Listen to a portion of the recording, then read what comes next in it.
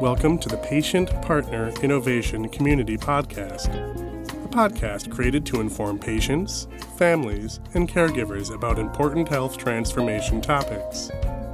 Since the 2001 Crossing the Quality Chasm report by the Institute of Medicine, our nation's healthcare system has recognized its need to improve quality of care by way of 6 important aims that make healthcare safe, efficient, effective, patient-centered, timely, and equitable. But we cannot hope to cross this chasm and achieve these aims until we make fundamental changes to the whole healthcare system. All levels of this work require dramatic improvements from the patient's experience. So this podcast is dedicated to you, the voices most underutilized resource in healthcare, our patients' voices. Welcome, and we hope you enjoy the Patient Partner Innovation Community Podcast. Hi, I'm Dr. Natasha Washington, President and Founder of ATW Health Solutions and sponsor for the Patient Partner Innovation Community. Follow the PPIC community online at atwhealth.com.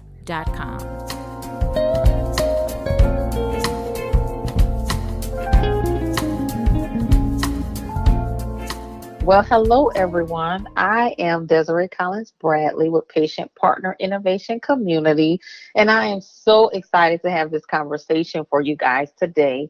We have an extra special guest and some amazing news to share with you. So, hello, Dr. Neelam R. Agarwal. Thank you for joining us. Well, thank you for the invitation, Ms. Desiree. I'm equally excited to be here with everyone. Yes. So, Dr. Agarwal, I know you from the work that you've been doing with Dr. Natasha Washington and ATW Health Solutions around stroke and Sirius One. Mm-hmm. But the listeners, all our listeners from all over the country may not know who you are. So why don't you give them a little introduction about who you are and what do you do? All right. So again, thank you for the introduction. When I think about who I am and what I do, first off, I am a physician and I specialize in neurology. So I deal a lot with the brain, spinal cord, nerves, muscles, things like that. And over the years, my area that I really focused on is in cognitive neurology, how people are thinking with memory, and the risk factors for that. And one of them is stroke. So I've come into the stroke area through neurology, but really focusing on stroke and how it affects the brain. I am based here in Chicago. I trained at Henry Ford Hospital in Detroit for my neurology, and I came to Rush in Chicago way back in '96, and I've been working at Rush since that time and have really been working in the communities that are around Rush and really not only providing care, but really working within the communities to educate about how to stay healthy and how to prevent stroke. I want to say a personal thank you for the work that you do in this area. This topic is near and dear to my heart. Most of the listeners know, but I'll share.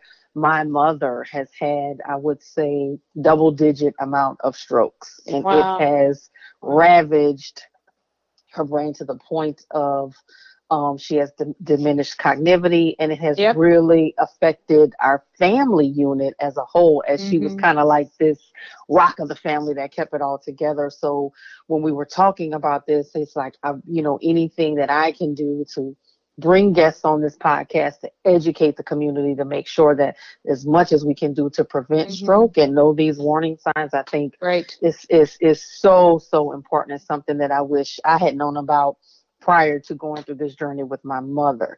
So, I know that you and Dr. Natasha Washington and team have been working on that first Sirius One. And, we're excited to share that now we're been funded to do Sirius Two. Two Sirius. Right? Yeah. Yes. So why don't you tell our listeners what is Sirius, what is the project, and what is Sirius 2 going to look like? Okay. Well, and I'm, Ms. Desiree, thank you for sharing about the personal history and your relation with stroke, because when I give a presentation out in the community, and I say the word field, meaning community, and I always ask, so who here has had a loved one, has had a stroke, or knows if somebody has a stroke? And I'm telling you, 90% of the hands go up. Yeah. And you need to see that. And I ask my people to look around, just take a look around this room. And I want you to realize how common this is. It may not be talked about, people may not share, but it's happening. So that's the first thing. And so that was something I was seeing a lot when I was doing community presentations. I think what really got Sirius going, the Sirius One project going back in 2014, I was doing home visits in the communities here in Chicago, mostly South Side. And so I would be, for our various studies that we do, I would be in the homes of our participants. And I would keep asking, any changes in medical health, how's your thinking, movement? And a lot of people would say, year after year, they'd say, last year I had a little mini stroke. Or last year my mother had a stroke. And I would ask, so, did you call 911, or how did you know about that? Oh, doctor, we didn't do anything for 2 days. And after the second day, it got worse and we went in. And what I kept hearing, Ms. Desiree, was this delay, this delay in not only calling, but the delay in identifying that this is serious. Okay. Yes. That this is not something to just go back to bed, which people were saying, I just went back to bed. It was going to be a bad day and I'm going back to bed. And it was house after house, Miss Desiree, when this was going on. And it was community and city streets after city streets. And what I realized was that at the time, so many of our people and my people did not know that there were specialized stroke centers in the neighborhoods that could handle acute stroke. They didn't know. Yeah. And if I would have said, down the street is an emergency room that is outfitted to handle this, people would look at me and say, what are you talking about? Well, I tell you, after hearing that, and after hearing it from house to house on different streets, different parts of the city, I got so irritated. And I just said to my colleague up over at Rush, Dr. Prabhakaran, who's another partner here on this grant, I said, listen, I'm sitting here at 95th and Lorraine, and people are telling me that they didn't know about these stroke centers. We got to do something. Yeah. We got to do something. And he said, well, what do you want to do? Right. And I said, here's what I want to do. I want to take people from the community, and I want to do and take them to the stroke center emergency rooms and walk them through what it is like in these stroke center emergency rooms, and walk through what happens with stroke when somebody comes in. So everybody can see and learn and get educated and get empowered to understand that you can do something for it, and that the people that are there can help you with the family get through this. And that's how it started, Miss Desiree. It started with these community-based, I'm bringing people in and I'm there with Dr. Prabhakaran and the team, but you're now going to ask questions to the EMS person. You're going to ask questions to people in those emergency rooms about things, and you're going to learn what's happening. And so based on that had such a big positive impression, because we had the aldermen there, we had pastors there, we had community leaders, we had people who would say, I'm bringing my staff. And we had such a granular discussion about what is going on. Yeah. And why are people not calling?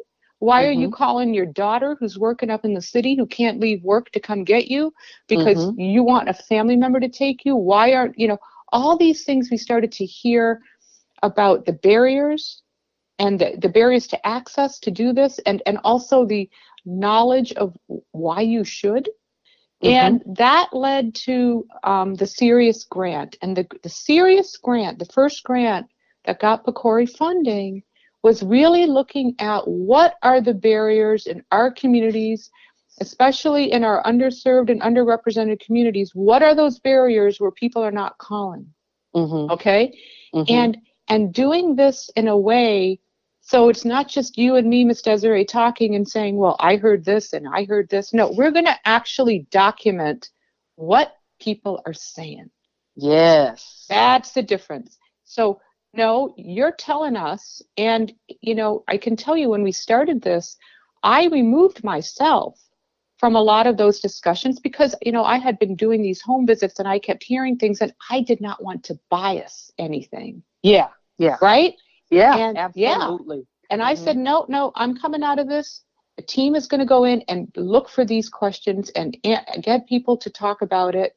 And, we heard so many things we learned from the first grant that had to do with, and I'm just going to share some of these things with you, Ms. Desiree, because your listeners are probably thinking, that's what I was thinking.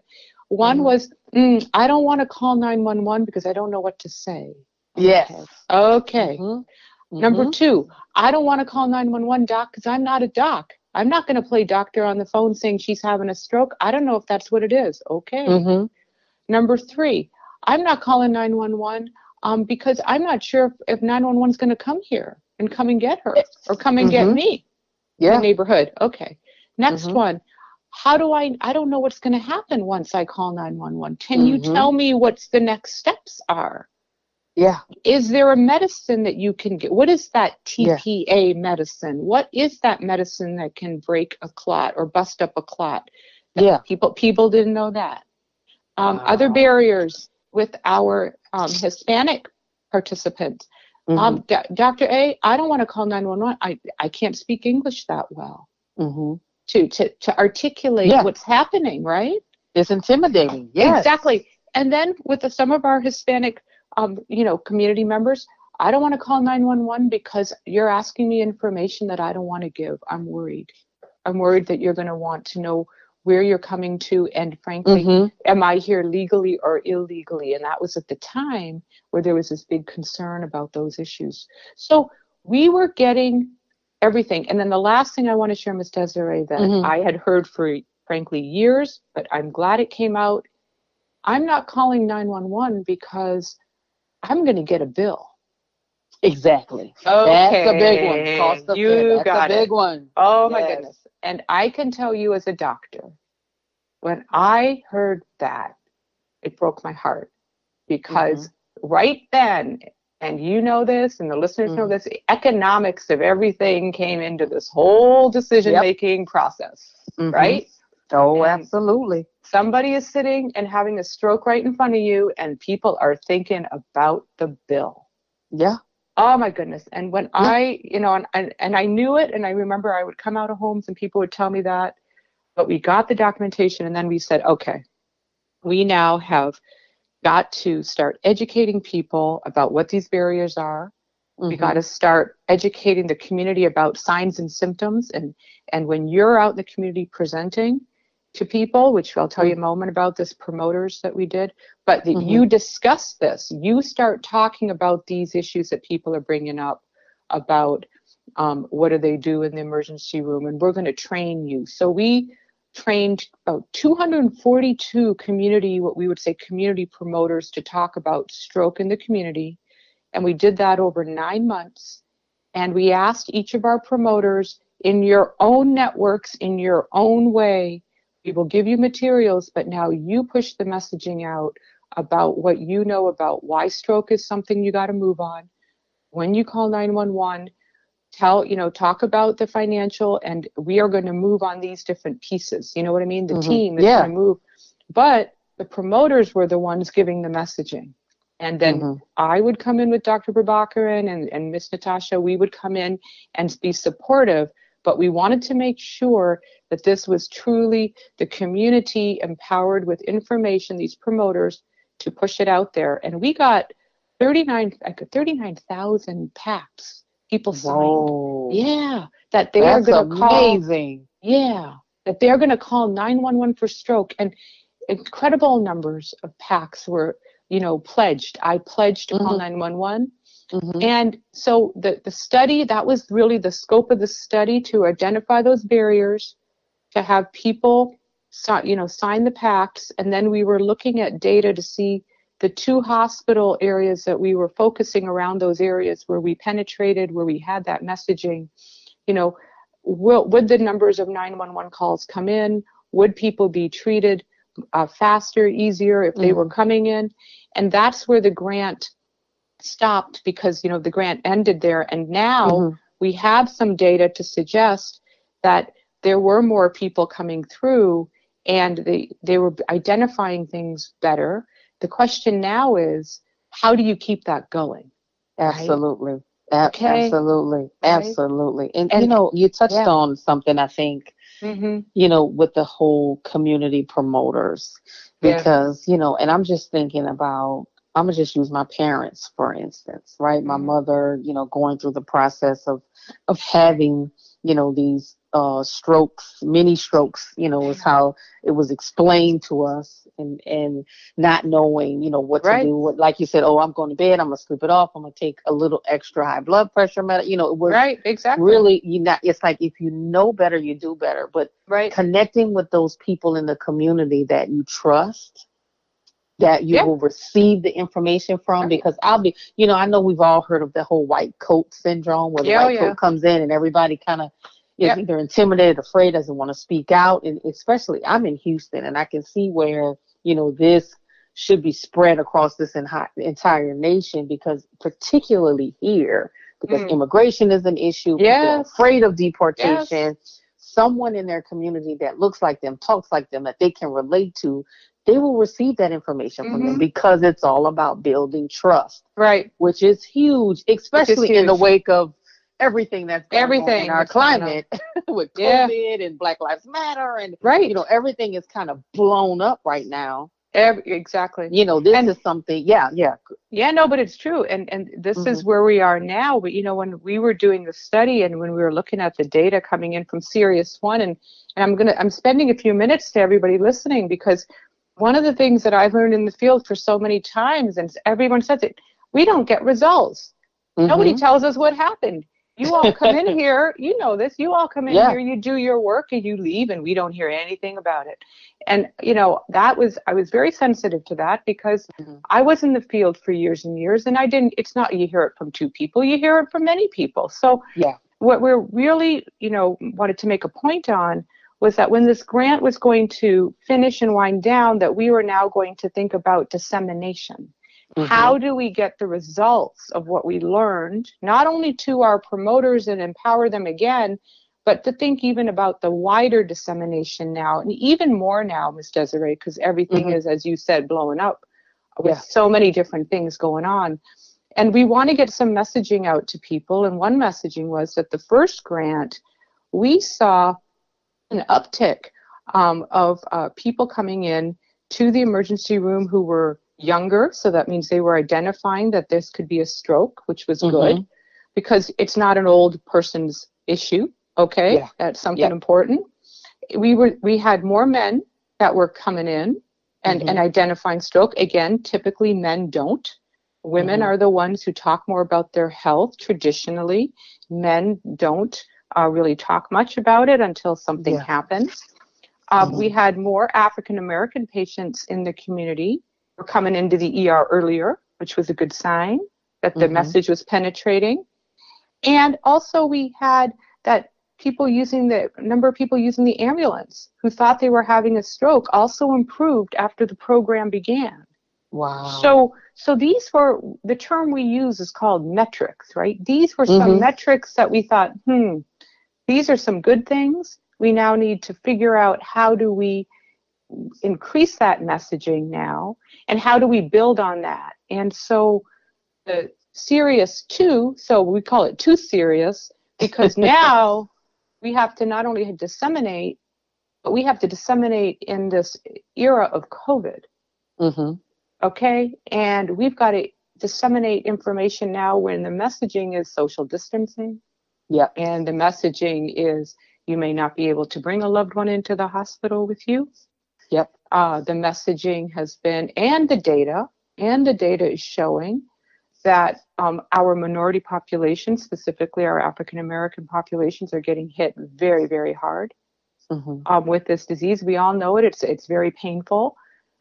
People are losing loved ones. People are losing family members, friends, church colleagues and friends. I mean, it's just horrible and it's painful, right? Mm-hmm. Absolutely. And how do you now message with all of these things going on?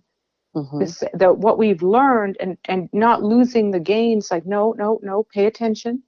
This is something that needs to be thought about in a way that stroke is still serious. It's even more serious now because it's affecting our younger people. How do we message and Ms. Desiree, what's the best way to do it? Should we be going radio, like here we're doing podcasts? Should we be going more virtual? Should we be reaching out to our churches? Should we be reaching out to the promoters and their networks and they tell us? So that's where we're at right now, knowing that we have to really disseminate with a broader thought process because of the COVID pandemic. Yeah, absolutely. And, we all think, what's really I think beautiful about this whole thing, because it's music to my ears, healthcare quality improvement as a whole. It's like my symphony that I listen to all the time. Right. Especially now. Yep. Because people, in the wake of social distancing and isolation and, I see things all over social media and groups amongst my peers, that people are suffering in silence because they need new strategies. So things have changed. We're in the wake of a whole new era. Right. And we may not, and I tell people all the time, people like, oh, I want it to go back to the way it was. We may not ever get back to the way it was. Exactly. But in the meantime, people are still suffering from strokes. Yes. They're not going to stop because COVID, and we need to, so the fact that we're adapting and changing to what we need now, I think is really, really important. And I'm excited, to be a part of 2 Serious this go around. So, thank you for that summary and catching our listeners up to date. But I kind of want to shift a little bit because I know your expertise is community engagement. I hear all wonderful things about what you're doing around community engagement from patients and thought leaders, so I want to kind of give you a minute to kind of tell us a little bit about how and why does community engagement play such a significant role in this entire frame of work? Well, I think, and thank you for, giving me the opportunity to talk about the community engagement piece, because I've just been blessed in my training to be having the medical training and the research training be totally linked to the community training. And I realize as I'm getting older that many people don't have that opportunity. Many people don't, and I talk to the students and I talk to everybody that I mentor, you need to be in the community and you need to be out there. And frankly, you need to listen. And I say this all the time. Number one, you need to listen, and you that's it. You just need to listen, because people are going to tell you things that you need to hear. That's right. And you think you know it, and you don't. And you need to be comfortable. Ms. Desiree, people need to be comfortable with this. I didn't know that. Yes. And what happens is, prior to COVID, everybody always had like the answer. And this is what, and I kept saying, how do you know that? And and if you know that, how have you pick it up and go somewhere else? My father used to say, what you see depends upon where you sit. And it's so true. You need to move it around. So with community engagement, you need to engage communities in an inclusive manner. If you're inclusive, you will get diversity. That's how it rolls. That's how it works. Be inclusive. You will get the diversity. Okay. But when you get people talking about what the needs are and what they're seeing and what worries them, that's how, when you engage community, they will help you build a better project, a better study, a better intervention, a better treatment, a better access, everything. And the problem is we don't engage, number one, consistently. We don't engage for the amount of time we need to. And we are always looking for that metric right away. And I keep saying to people, you need to be out there all the time. And I can just tell you from me, every time I think, that's how it's going to be, someone will come up and say, have you thought about this? And I'm always like, thank you. Thank you, because you kept me thinking, maybe there's another way. So the community engagement is meeting people where they're at. And if you tell me to meet you, Dr. A, I'm at the senior center, that's where we go. If you say, Dr. A, the best place to meet is, after worship, that's where you go. You go where the people are. You need to know your community and understand the historical context of the community where you're at, what is affecting the community, and then think about it, not disregard it. And that's the other piece, right, Desiree. Don't disregard it. Okay, this is, it is what it is, and you need to, doesn't mean it's going to stay that way, but you need to respect that. That's right. You have to respect that. This is how things are. Okay, talk to me. How would you like things to be? What do you think could be an improvement? What is good? And that's what we did with our promoters, meaning we gave the information about stroke, because people need facts and people need, that facts and data are really important. Yeah. And then we said to the community and promoters, okay, now tell us, after looking at all this, tell us what we don't know. What do you think we could do better, or what do we need? And that's how we worked with the community in that way. And then I would encourage even our promoters, now when you go out and push that message out, that what you've learned, you have to now listen to what the people are saying. Okay? Absolutely. You have to it's coming back to you now from the field, and they're saying, this is an issue. So I think that's how I approach the community engagement. You need to listen. And then the other thing with community engagement that people who work with me know this all the time. When you ask somebody something, you better explain why you're asking. I love that. I'm telling you, I say this all the time. I say it in the hospital, in the clinics. I say, no. You just don't ask. You say, I'm Miss So-and-so or Mr. So-and-so, or if I'm in a group, I'm asking this question because I'm wondering about this, or I'm worried about this, or I'm concerned about this. But to ask and not qualify why you're asking, that's no good. Oh, I love it's no good. It's leading, I love it because it's leading, listening with an open ear and an open heart. Right. And that's not always easy to do. That is even in our, I would say, outside of work, even in our everyday life. Right. That is not something easy to do. But I think, the more you do it, the more you get comfortable with it. It's almost like riding a bike. You keep practicing.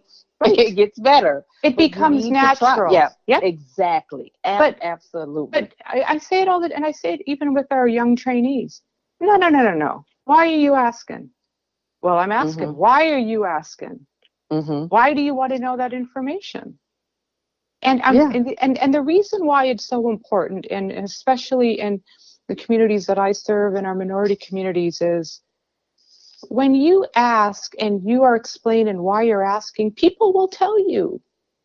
People will share with you reliable information that means something that you can really think hard about, because they realize that you respect them enough to ask. It's to say, I'm asking because I'm concerned about this.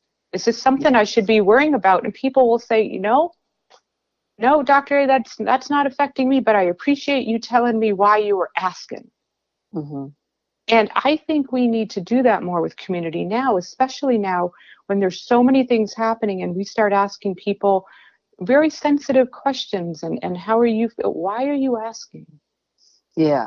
Right? Why are you asking? Yeah, because there's such a, I think, and even in the wake of now, I mean, historically, there's always been this level of mistrust of the healthcare system. And I think COVID, Black Lives Matter, that has really pushed it back out in the forefront. We know it's always been there, but I think it's really brought it up to light. So the fact that you're encouraging that open, honest questioning, right? So we're not just takers. We don't want to be just takers. No, we're givers as well. Well, that's how it is, giver and taker, right? And even Miss Desiree, with community, advisory boards, I'd say you ask. You got a question, low threshold, you ask us why we're asking that. You ask us. And Absolutely. I think people have to get comfortable in that. You've got to be comfort in a discomfort. You've got to be, and especially when you're working in communities, and especially now with our stroke messaging, no, you have to be a little uncomfortable to hear the answers. Absolutely. You know, and especially in stroke. Exactly. I would say, because stroke is such, it's almost taboo. I'll be perfectly honest. You know, even when my mother went through her first couple of strokes, it was, oh no, don't tell anybody. Yeah. You know, this is secret. We don't discuss It's a secret. it. Yes. And so, you know, with two serious one and serious two, it's flipping that on the head. And I think that is so important, because at the end of the day, it's saving lives. But see, right now, Ms. Desiree, what you just shared with the listeners is really important. Number one, mother had more than one stroke. So this is a key message for the listeners. You've had one. We're very worried you're going to have more than one. And the statistics are higher that you're going to have another one, and they can come very quickly. So that's the first message. If you know someone who's already had a stroke, you better in your mind be thinking, she could have another one, and we need to do everything we can to prevent that. That's the message. The number two thing you said that was important, and very important, and thanks for sharing. Please don't, we don't say that. Don't tell anybody. Yeah. Okay, what is that about? Now, people have said to me, and, you know, they'll say, well, oh, no, we don't want to say anything. We don't want anyone, the neighbors, to know. Well, why is that? Because, you know what, we don't want to present that maybe something may not be right in the home. Who knows what's going to happen? Scamming may go on. Somebody may want to do things. I mean, you only know these issues unless you ask people. Yeah. And they'll say, oh, you know, no, we keep it all quiet here. We don't want anyone to know anything on the street, or we don't want anyone to know in our social circles, because we may be shunned. We may be put out of our social circles that we use for support. Okay. And I think, you know, the more you are in the community, sometimes just by observing, you see what happens. So you're like, oh my goodness, look at that. That's what's going on here with Mrs. So-and-so. And so now we need to address that when we do our messaging. Yes. See? You know, your promoters, you know, I wish I could take them and put them in my back pocket and bring them here to Houston with me. I mean, I cannot wait to, but we need testimonials, right? We need testimonials from people to come out and stand up and say, listen, this is what it was. This is how it happened. This is what happened, when it got around that, this is what helped, and then that's it. And that's what happened when the promoters came in the emergency room. They went out and they said, no. I was in there. I saw what's going on. This is what's going to happen. They were empowered to give a testimony outside of the training, so that when they heard wherever they were, oh, that's what happened there. You say, I don't know. This is what I saw. This is what I was there, right? Yes. Yeah. I love it. Well, you know, we could go on and on, I think, for hours, because this, you know, it's just such valuable information. I'm just really excited to see Too Serious hit the ground running, and can't wait to see, you know, the data that comes out of this is going to be amazing. I'm so excited. You know, thank you again for all the hard work, and thanks to the promoters, those that are listening. Oh my gosh. You were in, you know, Serious 1. We're can't wait to engage you in Serious 2. But those promoters that are listening, good work. We appreciate you guys partnering with us and trusting us, right? And they did terrific. You know, I would be at some of those events, Ms. Desiree, and I would just stand back and I would smile. And you know, sometimes the promoter say, Doctor, you want to come up here? I said, you got this. You go. I'm here to support, you go. Because, you know, when you see this, and when you see that the, not only the passion towards it, but the confidence that no, we're doing something here, and we're here for you, and you're here for me. It's really, really, really just warms your heart to see that, and knowing that the support system is in place. And for Too Serious, I have to tell everyone who's listening, it is Too Serious, and we are going to be thinking about innovative ways to reach people. So what we were doing before, we have to pivot. We can't do some of those face-to-faces, and that's okay. It makes us better. It makes us better, but we're also going to take it from the community. What does the community want? And what do they need, right? Absolutely. Hearing it from the community. Well, I couldn't let you go without giving our listeners, what are the warning signs of stroke? Just really quickly. We can't let them go without giving them for those that aren't here. Oh, yeah. Okay, so the best thing for everyone to remember is you want to remember the word fast. Okay? F-A-S-T, fast. And you think fast, call 911. So F stands for face. The face is droopy. The face is sagging. When people smile, the face looks twisted. Okay? One side isn't going up the way the other side is. So F stands for face, weakness. A stands for arm. You put your hands out in front of you, and if an arm falls down, and it's because you try to pull it back up and it still keeps going down, or it's weak, one side weaker than the other, that is a sign of what we see with stroke. So A is for arm.